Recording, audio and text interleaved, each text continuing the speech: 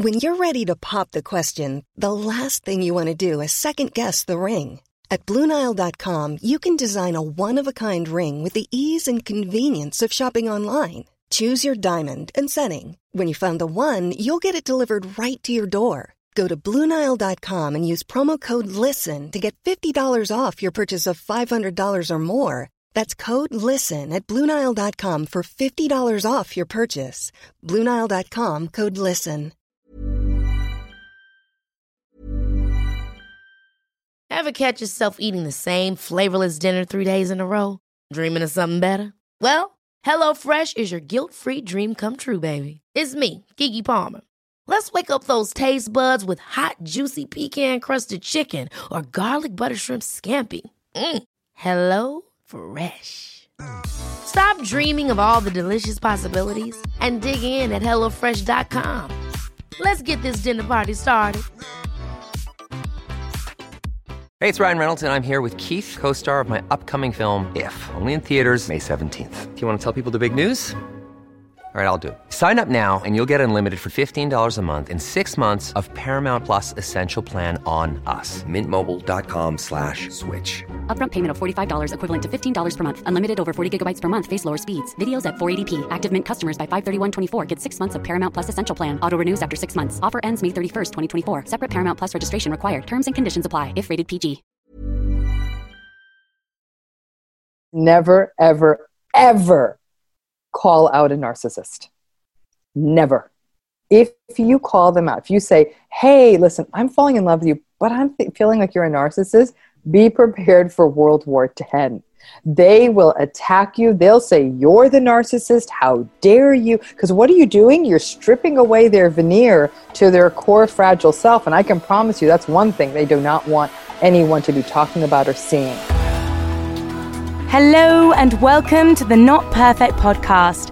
My name is Poppy Jamie, a recovering perfectionist and the founder of award-winning mindfulness app Happy Not Perfect. Like the app, this show is about hitting pause and taking time to look after our mind and soul. In this series, I explore how we can make life better in 2020. How can we reduce stress, enjoy life, bounce back from setbacks, and get in flow? My guests will be sharing their expert advice, and I hope you join me on the journey. Our theme music is courtesy of Mindstream. Visit mindstream.com to learn more about how their music and environments help you sleep, relax, focus, and move, or find their music on any streaming platform. Let's crack on with the show. On today's show, I'm speaking with a global expert on narcissism, a topic I've been fascinated by and dying to know more about.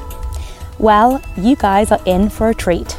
My guest is Dr. Ramani, best-selling author, clinical psychologist, professor of psychology, and a media expert. You may have heard Dr. Ramani share her expertise on narcissistic personality disorder or narcissistic abuse on the Red Table with Jada and Willow Smith, The Today Show, or Good Morning America, amongst many others. Dr. Ramani breaks down narcissism in a way you actually understand. And if you're like me, this episode made me have so many aha moments. It explains behavior that has often felt really unexplainable, and we dive into gaslighting and love bombing.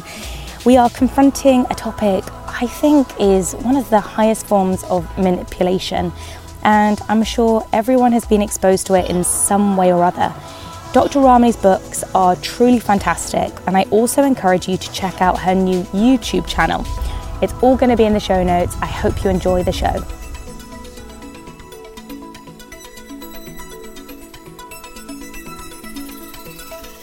So what is your favorite quote at the moment? My favorite quote is, it's a Rumi quote, and it's, the wound is where the light enters you. And why is that your favorite? That's my favorite because I think so many people look at the battle scars, the pain and the hurts of their lives, and they think it makes them damaged. And I look at those wounds and those battle scars, and I'm like, don't you understand that that's what made you beautiful? That is so lovely to hear. What's a life lesson you've been reminded of recently? I think the life lesson I've been reminded of recently is you can't unring a bell. You can't change the things that have happened in your life. So you have to learn to accept them and derive some form of meaning from the suffering, like Viktor Frankl would say, so you can move forward and not be forever stuck. How do you define happiness? To me, happiness is living a life that is in line with your authentic self. And I think that one of the things I always want people to take away with about authenticity is I think a lot of people throw that word around as a happy word, and it's actually not always happy. Being authentic can actually be quite lonely because people don't always like authentic people. They speak their truth, they live their truth, they're not living the party line. But I think that that is actually where joy is felt, and we assume joy is being at the center of the party and everything's going your way. And like, no, the ability to live without those conditions of worth, without people telling you what your life is supposed to look like, and to live free of that, to me, that is happiness. So to start off simply, you are an expert in talking about narcissism as well as relationships and so many topics. And we're going to dive into that as this interview goes on. But simply put, what is a narcissist and how do you spot one?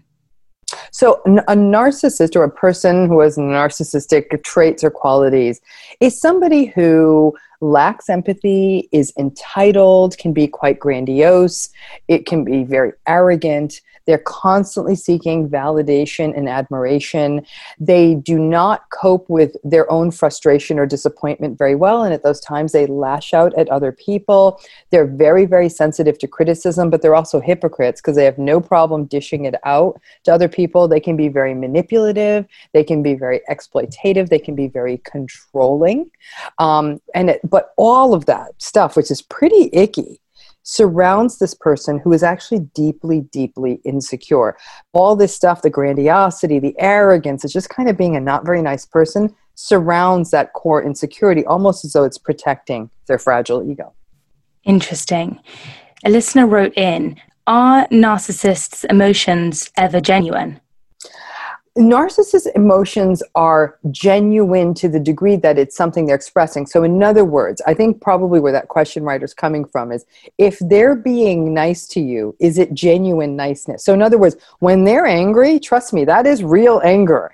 You know, when they're laughing, that might be real happiness for them. Let's say because people are like, oh, I love your house, I love your car, you have such a cool life, and they're just happy as can be. That's real happiness for them because they're being validated, right? It might be superficial to us, but they're happy at that moment.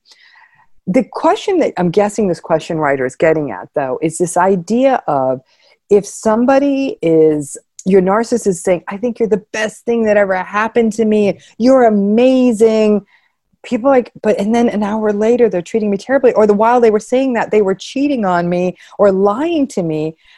I'll say, you need to put that into narcissism language, which is, you're great, you're amazing, I love you so much, is really, you're great because you validate me. You're amazing because your validation's amazing. And I love your validation. You see what I'm saying? People in relationships with narcissistic individuals are really bringing that person what we call narcissistic supply, which is admiration and validation. So when they're falling in love with someone, a narcissist is falling in love with someone, what they're falling in love with is the validation they're getting from this person. You may just admire this narcissist in a way they love. Tell them they're great. Be completely starstruck and gaga over them.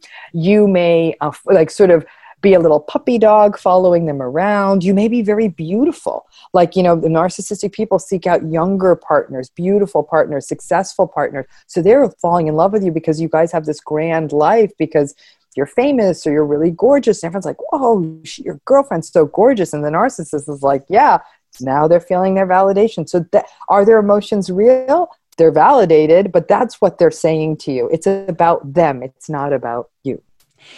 A lot of the questions I got were, at what point does someone turn narcissistic? Is it something that, they've developed very young and then it comes out later in life, and why do people become narcissists? So the best way to think about this is, it's not really about becoming a narcissist. It's a developmental process. Narcissistic personality, like any high conflict sort of antagonistic personality, this stuff starts to develop in childhood. And there's a lot of sorts of mechanisms that are suggested.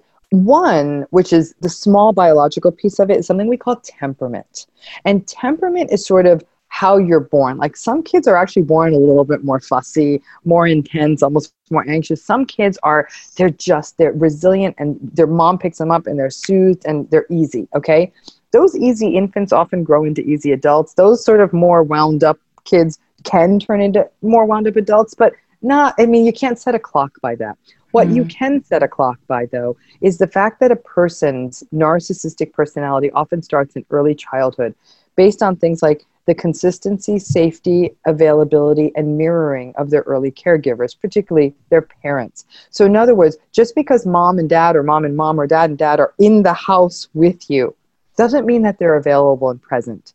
And typically, narcissistic kids will have parents that were either neglectful, consistently unavailable, that's the only thing that was consistent, or they will spoil the child, every toy, every device, every holiday, all of that, yet at the same time not be there emotionally for them. It's almost like, you're great, you're winning the soccer prize, so we're all great. And the kid's like, but I'm actually sad, I'm being bullied, but the parents don't want to hear that part of it. And so that combination of things can also be expressed as narcissism in adulthood. This next part is a little harder because I think some listeners will say, well, now I kind of feel guilty. It's not unusual for narcissistic personality, though, to come out of trauma because the child is not having a mirror. And not only do they not have a mirror in their parent, that parent can be abusive. So what that child doesn't learn is to regulate their own emotions. They don't have someone teaching them about empathy. They feel like the world is very unsafe. And not surprisingly, the child feels very insecure. And what do we say is the core of narcissism? It's insecurity. That pattern that often leads people in adulthood, when they hear about a narcissist's life story, they feel guilty. They're like, their dad was abusive and their mom wasn't there. I feel terrible being one more person who's unkind to them. So they keep enduring their narcissistic partner's abuse, guilty about their narcissistic partner's childhood. And you can see how that cycle rolls out from there. It makes sense that trauma led to this adult narcissism, but you can see what a mess it makes in adulthood. Wow, absolutely fascinating. And there was quite I would say, an emotive message that we received that said, I'm in love with a narcissist.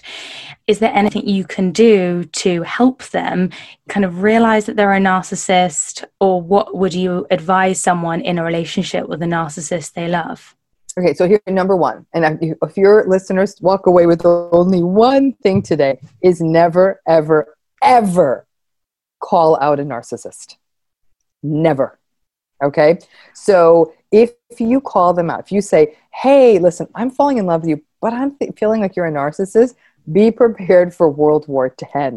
They will attack you. They'll say, you're the narcissist. How dare you? Because what are you doing? You're stripping away their veneer to their core fragile self. And I can promise you that's one thing they do not want anyone to be talking about or seeing. If you indeed suspect you're in a relationship with a narcissist and you've quote unquote fallen in love with them, I actually think that the person who sent that emotive question in has to do her own or his own deeper dive and say, let me put it this way. If they think this person is narcissistic, my guess is in this relationship, they're being invalidated. They're being gaslighted, in essence, that their reality is being denied. They may be being lied to. They may be manipulated. These things are happening in this relationship, and this person is equating them with love. What that means is going back to your own personal life story and saying, what happened in my life for me to think that these patterns equal love? And that's where we get to the question of something called trauma bonding. When your earliest relationships in life are characterized by invalidation and lack of kindness and inconsistency and rejection and being told you're no good, and you remain close to that person because they're a parent, you don't have a choice, that creates this association of an abuse, love and neglect, love and worthlessness. So in adulthood, when that theme repeats again, you almost bond to that person on the basis of your old trauma. And just like for your parent, you made justifications, for your narcissistic partner as an adult, you make justifications. So that requires going into therapy and talking about what was your early life like that would make this feel acceptable. But the fact of the matter is, people fall in love with narcissistic individuals all the time. And I'm not going to sit here and say, well, you just got to walk out of there. I think that what becomes critical is realistic expectations and radical acceptance. This is not a Disney princess movie. This is not Beauty and the Beast. You're not going to dance around and love the beast and he's going to turn into a prince. That's not how real life works. You will need to be patient. You will need to accept that this person may not change. You can communicate clearly, and if you face rage and defensiveness from them when you communicate with them, now you know that they're very unlikely to change.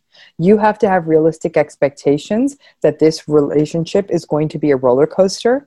And if you think, and if you keep justifying their behavior, they're going to keep doing it. That's the reality of this. Not saying you need to leave. We can all love anyone. But if this person is loving this person based on some sort of future they think is going to materialize someday, it could be a very long life of waiting. Oof, yes. In your books, you so elegantly go into this topic in such detail. And there was this one quote that I thought was brilliant. The narcissist is like a bucket with a hole in the bottom. No matter how much you put in, you can never fill it up. The phrase, I never feel like I'm enough, is the mantra of the person in the narcissistic relationship. Yep, that's it. I mean, it's everyone will say, I never feel enough. I'm not thin enough. I'm not smart enough. I'm not rich enough, not successful enough, not young enough, not anything enough. The first time you make that utterance, you've got to stop and say, what is happening? That mantra of I am not enough is sadly something that starts in childhood for many people. Mm-hmm. They feel like they have to jump through all these hoops for their parents.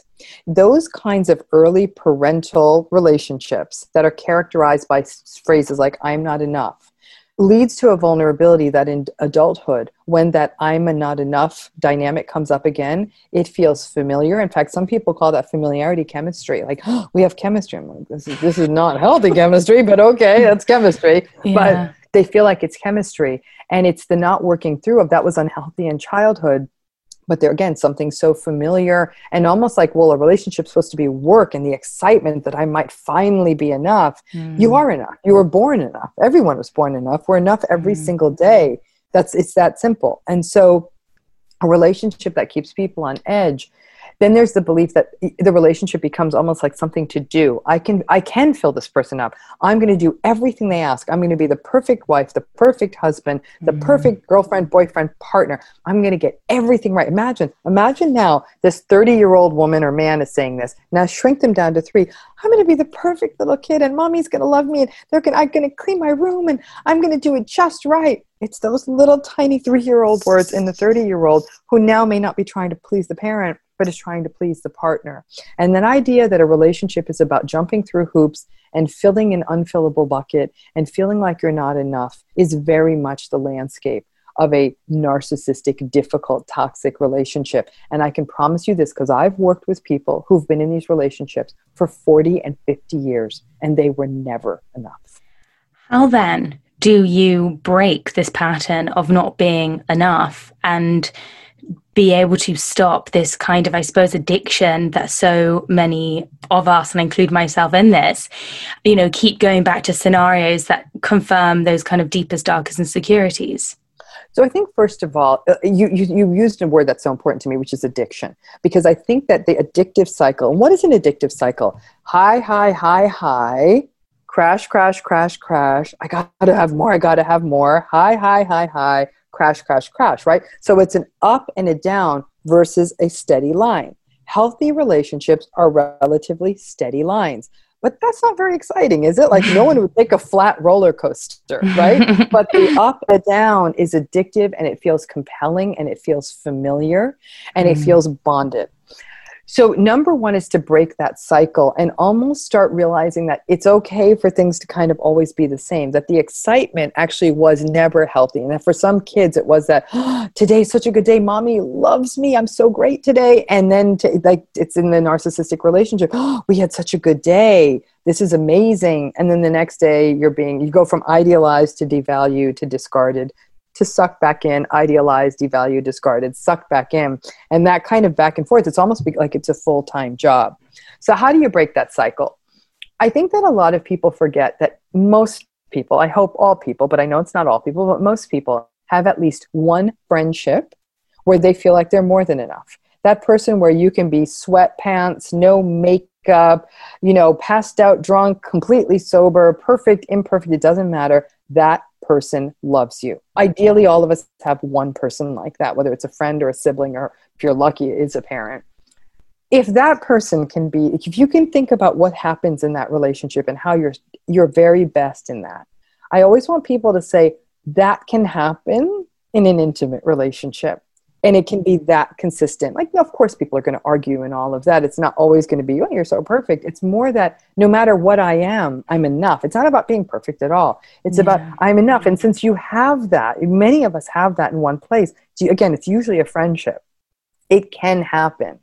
And yet something about the romantic relationship, we still feel like it has to be work.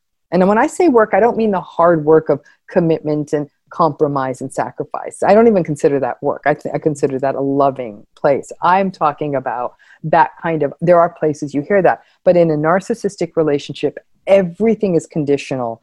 Everything is transactional. If you do this for me, then yes. Remember that one time you did that, now we're going to do it. Everything feels like a negotiation and a back and forth, because for a narcissistic individual, they're not very good at intimacy. Intimacy is very superficial for them. So this idea of them seeing someone fully and wholly, no matter what, unconditionally loving them, that's just not in their wheelhouse. So if you want that, you ain't going to get it there. And so the real struggle becomes finding those places, number one, other relationships, but number two, and this is a big one for women, do something you love. If you have that thing in your life that you do that you love and you hold on tight to it, I can't tell you how many women I know who gave up their careers, who gave up school, who gave up dream jobs for a narcissist. Because they're like, he's promising me the moon and the stars. He's like, we're going to live in that perfect cottage. We're going to have that perfect life. He said that one day. And anyone listening to this who's been in a narcissistic relationship will understand what I'm talking about. These relationships are held together by future promises. One day this, and I'm going to change. And yeah, one day I'm going to go into therapy, and I'm down the road. Everything is down the road. That phenomenon is called future faking. And they tell you these things that are going to happen, and you stay in the relationship for the thing that hasn't happened yet, but it's supposed to happen down the road. And everything is like that. And you start giving up your life on the basis of this unknown, but very exciting seeming future. And now you've given up everything in your life, and you're stuck with this person, and you don't even feel like you can get out. That's often the landscape of the narcissistic relationship. In all the people that you've spoken to and helped through these relationships, what factors have helped a successful exit from a narcissistic relationship? So some of the things that help a successful exit, number one, the quicker you can get out, the better. I can't tell you, I have interviewed, at this point, thousands of people about these relationships, whether they were married 60 years or 6 months, whether they've been dating a month or they've been in a relationship 20 years. They all said the same thing. I saw the red flags in the first 3 weeks, and I talked myself out of them. 60 years, as people would say, he was very angry, and I just assumed that was because of his family. It may have been, but that rage is something that person lived with for 60 years. So it's the earlier you leave, the easier it is to get out, right? Because you're less invested in it. You just have less skin in the game. And so you can get out more easily. The second time you start making lots of excuses for someone in a relationship, that's a huge red flag. And to really say, what am I doing here? Why am I making so many excuses here? The second thing to remember is that I do think a person needs a supporter, and that somebody you talk to, ideally a therapist who gets what these relationships are like. I'm not talking about the therapist like, well, you've always been a commitment phobe and you are 35 and I know you want to get married, and he is there, says so many people who've gotten into narcissistic relationships. You need someone who's willing to help you connect the dots, maybe your own early life issues on why narcissist is so tempting, because these can be difficult things to walk through alone because of that gaslighting I talked to you about. People are so confused in these relationships. They need someone to unconfuse them. And if your friends and family don't understand narcissism and narcissistic abuse, they may just say, oh, relationships are just tough. He sounds like he has a stressful job. It sounds like she has a lot going on. No, they're disrespecting you. This is not healthy. So that's another big theme that, you want to pay attention to.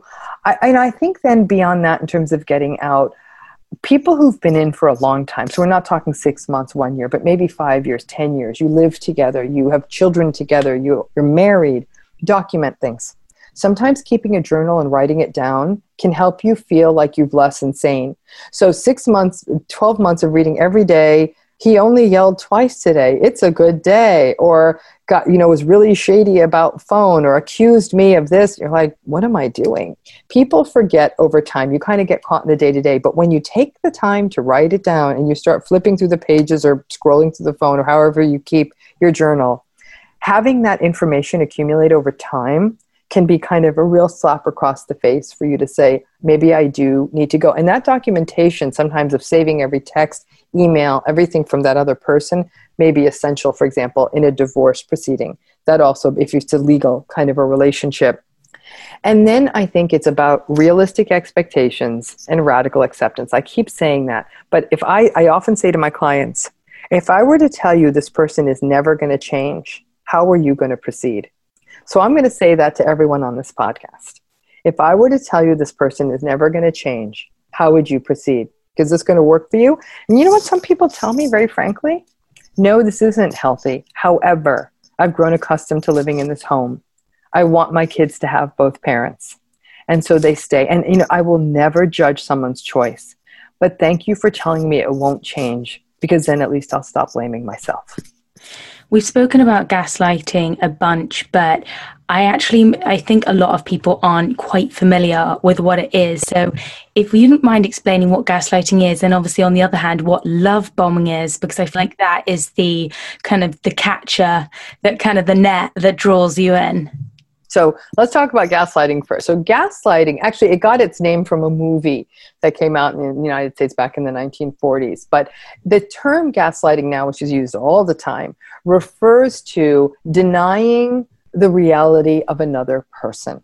And that can be done in many ways. Everyone has probably experienced it once. It's when a person says to you, oh, you're being too sensitive. Or they say, that never happened. I never said that. You're putting words in my mouth.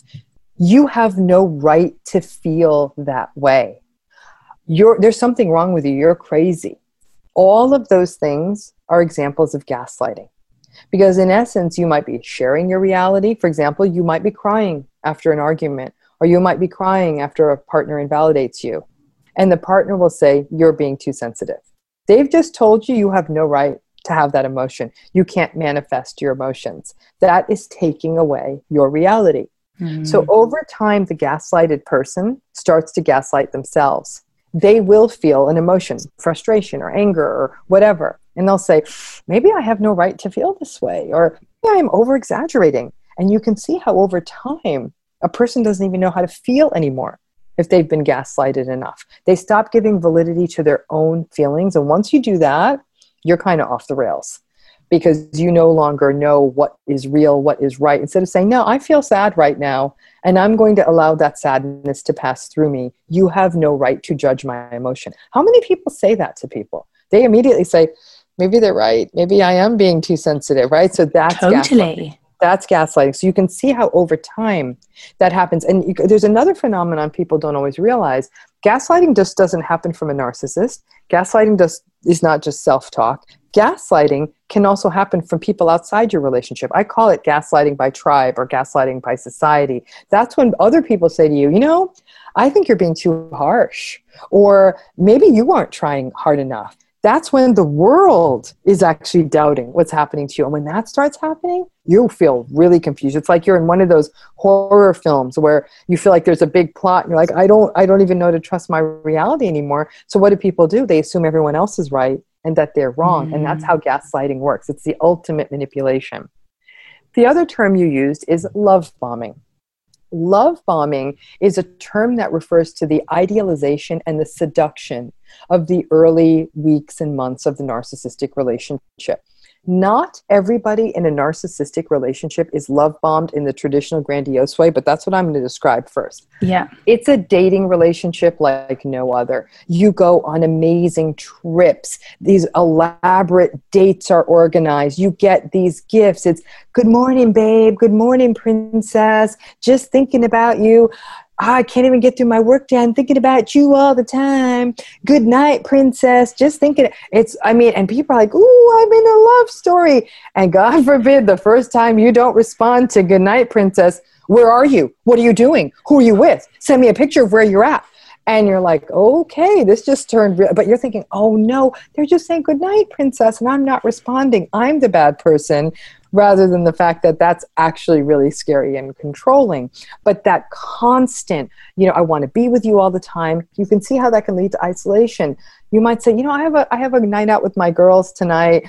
Why? Why do you need to be with them? I'm crazy about you. I'm falling in love with you. I can't imagine a night away from you. Please, baby, please tonight, because I can't stop thinking about you. Can't you just put that off? And before you know it, you haven't seen your friends in 3 months. Because you're spending all your time with this person. You've been cut off from your supports. And love bombing, every single time, is followed by devaluation. Once they have you, they're no longer interested in you. If as a child, if you remember fighting with someone, with a sibling over a toy, you fought over the toy, and once you got the toy, neither of you were interested in it anymore. The same thing. They're no longer interested when they have you. And so love bombing is almost like a way of trapping you like a butterfly under a glass. They get you, and then they're not interested anymore. So it's like a hunt. Now, some people may be listening and saying, well, I didn't have all that grandiose, big nights out and picnics in the park and fabulous holidays. What you might have gotten, though, was intensity.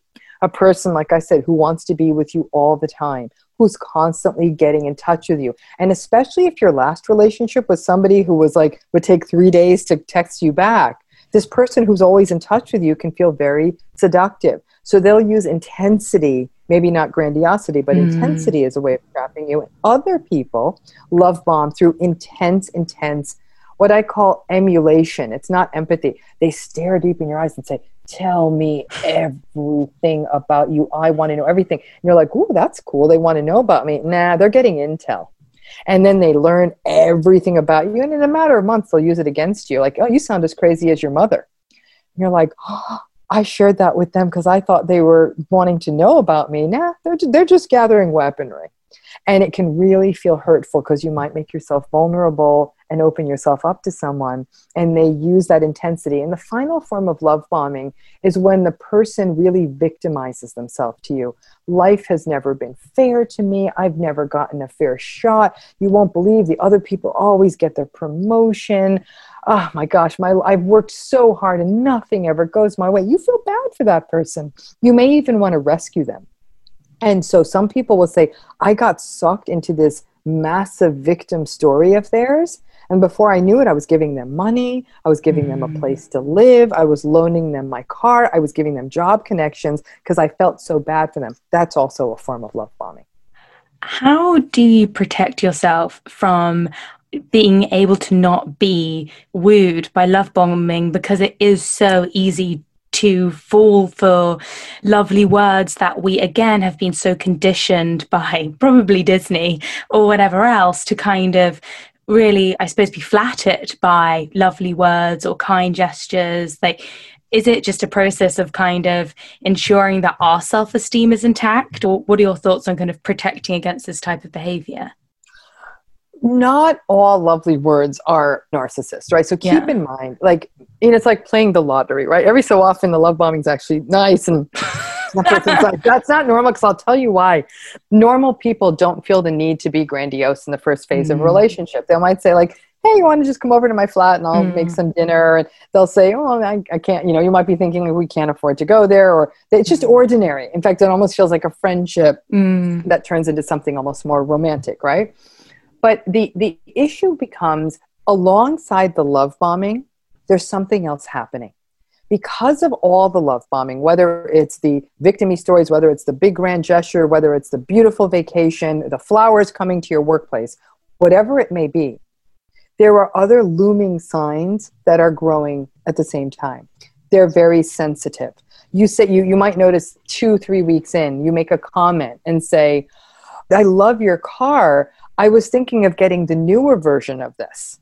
And they're like, what are you trying to say? I drive an old car? Is that what you're trying? You're trying to say I don't have any money? Are you trying to say I'm not successful? And you're like, oh my God, I was just admiring their car and this just into an insult. You stop noticing those things and you say, oh God, this person's so attentive. I'm so insensitive. I should have never said that about their car. And you can see how that becomes step one to walking on eggshells over time. You may miss things like their rage. They may snap at a server in a restaurant. They may get really mad when a bill comes in that they have to pay. And you'll say, maybe they're just stressed about money, rather than thinking that's a really disproportionate reaction to getting a table that's in the sun. So these little things are happening. They might show up late a lot and not respect your time and say, oh no, they're just really busy, because it's happening. So the love bombing is blocking. You're so focused on that, you don't see the other. And that's where the love bombing can get really dangerous. Yeah. And how do you respond to someone who is gaslighting you? Like, what is a way that can kind of diffuse the situation? I don't know that you can ever diffuse a gaslighting situation. Well, I think what you've got to do is hold on tight to your reality. Right. And if somebody says you're being too sensitive, say, I feel angry right now. You have no right to feel angry. I don't, nobody has the right to judge anyone's feelings. So I feel angry right now. No, you don't. How dare you? And then they'll deflect and they'll go in a million directions. I tell people that if you're being gaslighted, staying true to yourself, staying calm are probably two of the biggest antidotes. Now, does that mean that the gaslighter is going to stop gaslighting? Absolutely not. They won't stop.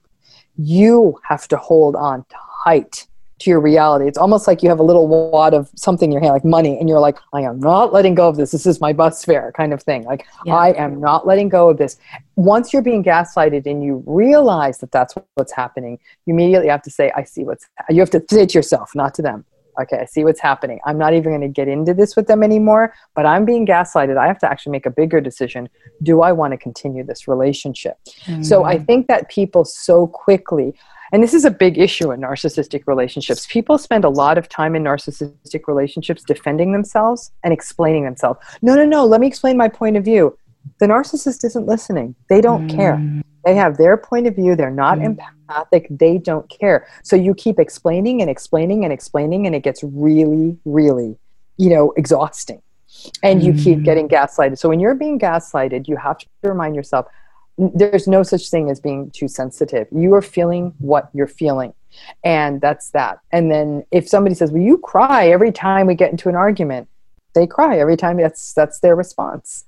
And if anything, you can be empathic with it, but if somebody's going to judge you for that, that may not be your relationship. But instead, people are more quick to judge themselves and gaslight themselves. So hold on to your reality and don't expect that they're going to see it. What 3 questions do you think everybody, or do you encourage everybody to ask themselves in any sort of relationship? Number 1, do I feel safe? And do I feel safe, and can I share and be vulnerable? And when I say safe, I don't mean like, do I feel like, is the person going to physically aggress against me? I don't just mean that. I really mean like, do I feel like I could share something vulnerable, intimate, important, and that relationship will be received with safety and will be received with kindness? That's number 1. Number 2, when I speak, is the other person actually listening to me? Now listen, are we all ever distracted from time to time? We are. But even at the time they're distracted, are they able to say, I am so sorry, sweetheart, I'm rushing out the door right now, but what you're saying is important. Could we either wait, I'll ring you from the phone because I don't want to miss this. So that's a respectful way of a person saying, I gotta go, and saying, but acknowledging what you're saying is important. So do you feel heard? Do you feel seen? Do you feel respected? That's number 2. And then I would say that around number 3, do you feel that this person is someone who's on the same page as you with values and empathy and compassion and how you view other people? And I really mean compassion. I mean that they are kind to other people. Anyone who doesn't value kindness is probably not listening to this podcast. Yeah. But you know what I'm saying? But like, do you have those shared values? And I don't mean values about religion and politics. I mean around humanity, about how people should be treated and how people deserve to be treated. And those kinds of values for other people. Are they elitist? Are they entitled? How do they treat other people? Those things matter. Watch how somebody treats others. And that's going to give you a decent sense of at least what their vocabulary is. Here's the confusing thing about a narcissist, though, is they're very good at putting on a public show. The great, most generous person to everyone else. And then the minute you're behind closed doors with them, it's insults and sullenness and anger and rage. And people say, I don't understand. They were like the life of the party. And now we're home and they're treating me so badly. Everyone thinks they're honorable. You find out they're cheating on you. That two-facedness is what's so unsettling about narcissists. But because they're so superficial, they're able to put on all these masks. It's as though they have a massive closet of masks that they're able to put on and take off at will. What would you say are the most common problems out of all the letters you get? Which are the kind of most common themes? Feeling guilty about wanting to get out of a relationship where somebody's treating them badly, but they feel like, well, that person's also been through a lot, so I have no right to want to leave. So the guilt is a big one. The second is confusion. I don't understand what's happening here. Like, I love this person. They're treating me really badly. I can't make sense of this. And then the third is, in a world full of narcissists, am I really going to be able to meet someone good? That third question is fascinating. And obviously, one of your books really addresses the fact that there's more narcissists than ever. Why do you think that is the case? I think that what's happening is that, number one, social media has not helped, okay? Because when we really think about it, what is social media designed to do? Yes, share information and all that, but it's also really designed to get validation. And that has sort of led to this sort of widespread focus on material success. Look at my new dress, look at my new bag, look at where I'm on my holiday and all of that. Look at what I'm doing that you're not doing. It's very competitive. It's very dominance oriented. It's very comparison oriented. And that really is what the narcissists are best at. So they're really getting their moment in the sun. You can really see that it's quite superficial. And when it comes to superficial, the narcissists are always going to win the race. How many people say, I met someone who really doesn't have a lot of money and is not super handsome, but is absolutely the kindest person I've ever met in my life, and they don't have an Instagram. People are going to say, what? Why? Or what are you doing? I'm thinking, oh my gosh, this is probably going to last like 60 years. And they're going to, and they support my career and they love what I do and they understand I have to travel a lot. And they're really good with that. They want me to succeed, and they are, and they're not victims. They just really are authentic and love what they do. And you're like, what? But if you say, I met this guy and he has this new startup and it's worth millions of dollars and he drives a Tesla and he has a flat in the best part of town and he's taking me to Italy, everyone's like, marry him. They don't ask, is he empathic or compassionate or kind? They look at the bio. They look at the sort of resume. That's the biggest mistake people make. Right. And it's funny because there's a lot of those kind of manifesting workshops that go on and they're like, okay, write down everything you want. And it's amazing to me how, it's like they've got to have a nice car, they've got to have a house. And like, it's really strange that what inverted commas manifesting kind of industry has kind of led people to in a way. The manifesting industry is why I have a job. Because I'm sorry, but what they will do is they'll go in and say, I want the person with the car and the job and the trust fund and this, and I want them to be compassionate. I don't know that this person exists, right? And I mean, sure, there's people out there who have nice cars or are nice people. I'm not saying to anyone driving a nice car, of course, you're lovely, but you know what I'm saying? Like, the manifesting is very, by and large, material. If there's a vision of this extraordinarily handsome man or beautiful woman, nobody manifests an average-looking partner. Right. And I think there's a real danger in that. And I will tell you, I work with a lot of clients who go to manifesting workshops and they engage in that magical thinking and saying, no, it's a sign. It's all been signs. And I'm saying, sign. Gaslighting is a sign. Hypocrisy is a sign. Rage is a sign. Don't give me this magical hooey about I manifested this person and then rationalize their abuse on the basis of this so-called manifestation.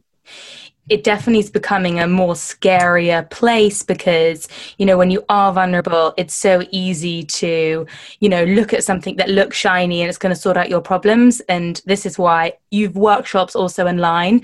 And I really suggest people check them out because you are really teaching people about building healthier relationships that are long lasting and are real. And I think that was what kind of made all your work resonate to me so much, as you just don't bullshit, which is, to be honest, quite rare these days when there's so much content out there about relationships and it's difficult to know where to go.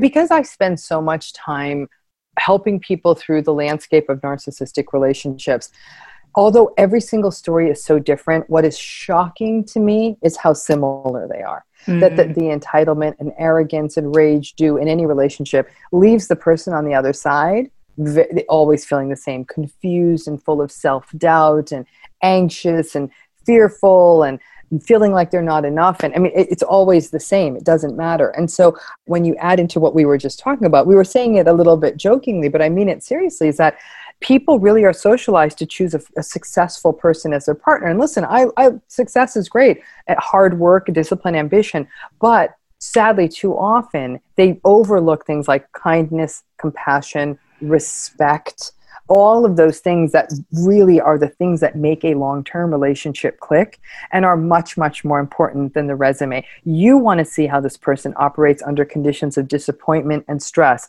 not how they behave when they're on the beach with a cocktail.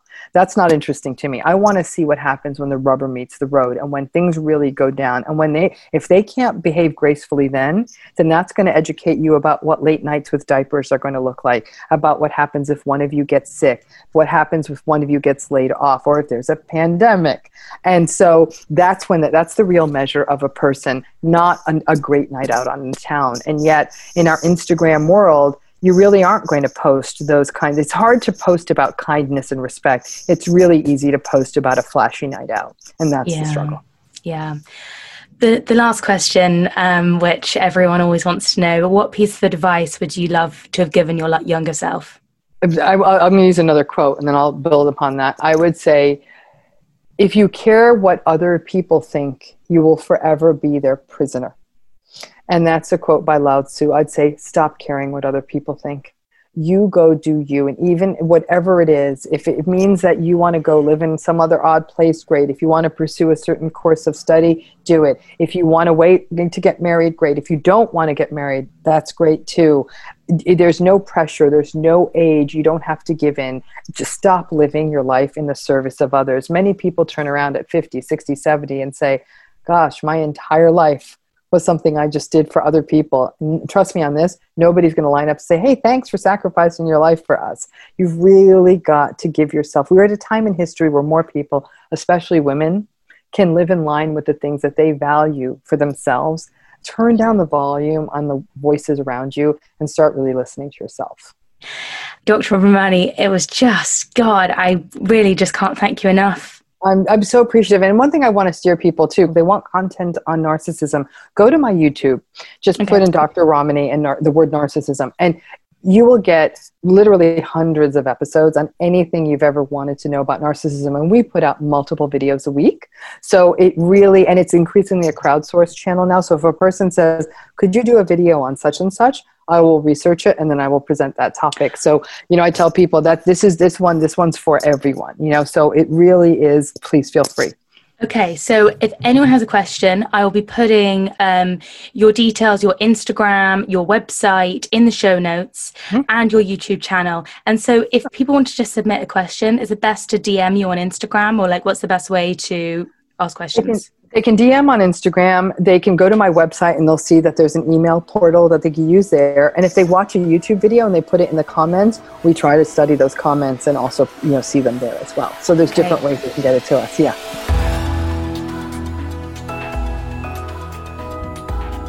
That's it for today. Thank you for listening. Of course, it would be amazing and very appreciated if you wouldn't mind hitting subscribe and sharing this podcast. You can find me at Poppy Jamie on Instagram. DM me questions or any guest suggestions. I'd love to hear from you. And also, if you have a moment, download Happy Not Perfect. It's my mindfulness app that helps you manage stress, anxiety, sleep, and ultimately makes you feel happier every single day in less than 5 minutes. See you next time, sending you lots of love and energy. Till then.